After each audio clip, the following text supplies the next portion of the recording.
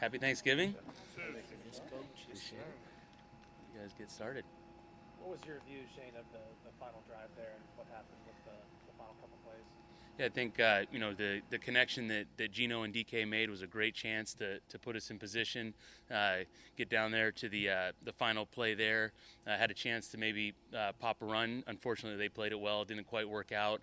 Would love to get a little bit more field position right there for Jason, but they played it well and then end up clocking it and having an opportunity. But execution, really comes down to earlier in the game, not putting ourselves in that position. But we've had those opportunities at the end of games, and several times this season we've come out on the right end of those, and then this one it just didn't work out at the end. Was Gino able to hear you? I mean, he kind of made it sound like maybe there was some miscommunication there. Or... Yeah, I think he got right to the right thing there in terms of getting to a good RPO right there where he has an option and right on the ball right quickly there, trying to gain 5, 6, 7 more yards there, trying to get into a more manageable situation right there, and then just didn't work out. Did he hear your play call? What's that? Did he hear the call? I don't think he did, with the headset going, sometimes those chaos situations. But he did. The great thing is it's, situations that we practice all the time. Got to one of our toolbox plays in that exact scenario. So it was a good job of him and those guys. And it really being able to execute that many plays in that quick of a tempo to give us an opportunity at the end. Gino made reference earlier today about how you guys like to be a team that gets up on the ball and goes rather than maybe clock it. Mm-hmm. Think back. Why do you like to get up on the ball in those situations and go? I think just philosophically, the way we looked at it, I know there's a lot of different approaches in terms of when to kill the ball, when not to kill the ball. For us, getting more plays, more opportunities has provided to be more successful over the long run. But each one of those situations is different. I think every time those come into play, you got to take into consideration where the other players are at on the field in terms of when to kill the ball, when not to. Guys way down the field or guys, in a closer proximity. Like in DK's situation, he's able to make that catch right around the hashes so quickly, get the ball spotted so quickly. The offensive line's up there, everyone's set. Really a clean operation right there. So I think there's time restraints that we have around it that we've built, that we've predetermined, but all of those are going to have a little bit of wiggle room depending on the live action of the game and the room for error in those seconds. What did you think of Drew Lock and so sort of when he had to play on Sunday and how that all went? Yeah, I think Drew came in another tough situation there, coming in into a road environment there. Did the best of his ability, tried to execute some plays, got a couple pressures where things didn't quite work out in his favor. Gave us an opportunity on some third down throws, but didn't work out obviously in terms of getting some point production out of those drives. But he's still ready to go. Been doing a good job this week, like he does every week, of preparing like he's going to be the starter if those opportunities present themselves. Shane, first drive, 14 plays, 88 yards. I'm assuming that was the scripted set.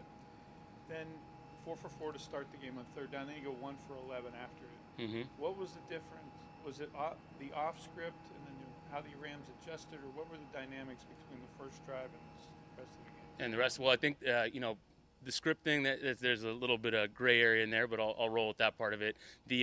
Once we get down to those next couple drives in terms of some of the penalties that knocked us off course, I think some of the negative plays. And so for us on offense, we know really coming down to good, clean execution in those scenarios. For me, putting our players in the best position we can with the play calls along the course of the 4 quarters of the game. And I think just executing as we get into the second half, starting with that first drive, coming out of the locker room right there, trying to eliminate those 3 and outs or those quick possessions so that we can have a successful second half. How many plays do you script typically? There's no exact number on that. Right. Go ahead. With 49ers defense, it seems like they present challenges at all 3 levels. Where's the start when it comes to dealing with their defense? Yeah, I think really it starts up front. They've got a great defensive line. They got multiple players that can roll throughout their front right there. And then Fred Warner controlling everything from that middle linebacker position. He's special. He can play at all 3 levels. He can play patient to the run and still make the play at the line of scrimmage. He can get in all the passing lanes. And, he's really just a tremendous player that we always have to have our eye on.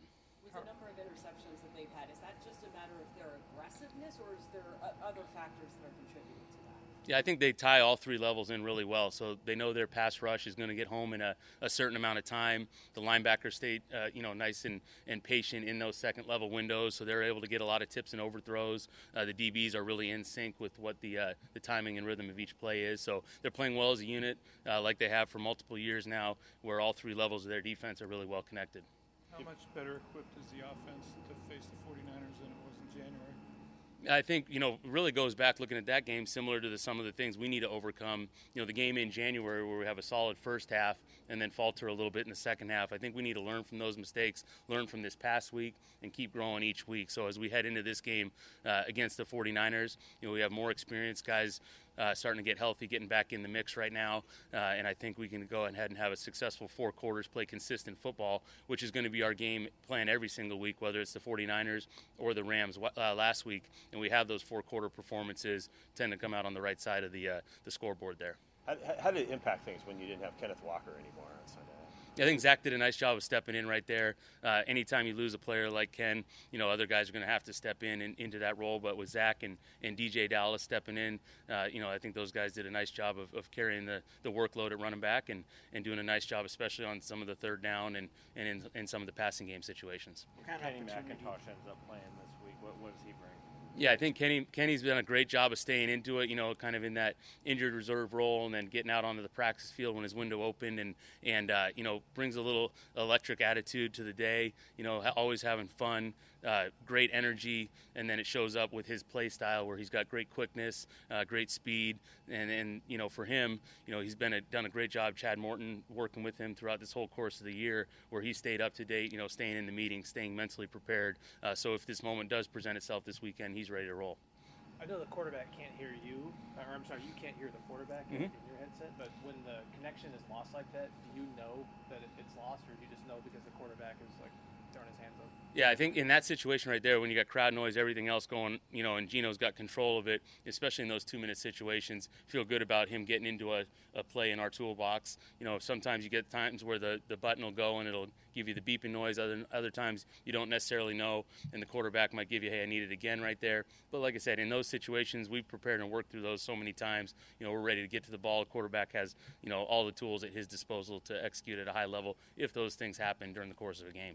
You said it was an RPO, so he did have an option to pass out of that particular kind of play or whatever? Yep. What makes the Niners so good at limiting yards after the catch? After the catch, their ability to chase the football. They do such a good job of really all 11, the first guy in on the tackle, then you put on the tape, and you've got the backside defensive end to the backside corner chasing the football every single snap. And so they do a good job of swarming, populating the football, and getting the guys down. I think it's an effort. The chasing the football part's an effort thing. They do a great job with it, and I think something that, just like going against our defense every day, presents a great challenge for us on offense. You see our guys flying around, chasing the ball at practice, through training camp. So I think it's a good, style of play that shows up, and you see it clearly with our guys out on the field, and you see it clearly on San Francisco when you put the tape on. On the flip side of that, why do you think you guys have been better with your yards after the catch like this? Yeah, I think it's something, you talk about stuff you emphasize in the offseason, whether it be screen game or yards after catch, some of those things, burst in the block, guys working for each other downfield. I think those are all things that Sanjay has done a great job of really bringing to our offense, really preaching about day in and day out. And I think we're just seeing the fruits of the labor in terms of, working at it, talking about it, the players buying into it. And it's been a good part of our offense for the last few weeks. Shane, how's Jackson Smith-Njigba's familiarity with Geno Smith help your offense as an extra option? How has that kind of enlarged your playbook? Yeah, I think he's done a nice job. He had a couple of those excellent third down catches this past week. I think the more and more that those guys get reps together, accumulating reps, in terms of the style of routes, or especially against different man looks or different zone looks, all the different things defenses present themselves, just getting on the same page, which comes from accumulating as many reps as possible. So we're seeing 2 guys that are just getting more and more familiar with each other, getting better and better and improving throughout the season, which is what you'd want to see from a young player in Jackson like he's doing. How physical is he? Because he's like Tyler as well. You don't think he's a physical receiver, but they are very physical. Yeah, I think, one thing Jackson's consistently put on tape has been, his physicality in the run game, his physicality finishing on some bubble screens that he's had, and then finishing on some shallow crosses. He's had several chances, where he's been able to finish the run with that physical mindset, set the tempo. One down the left sideline in the Washington game comes to mind right now. But he brings it, and I think he wants to have that element to his game. How'd Geno Smith look out there today? He looked good. Yeah, he's working his way back in, and he's limited, and see where we're at come game time. All right, anything else? Thank you. Okay. That's it. All right, thank you.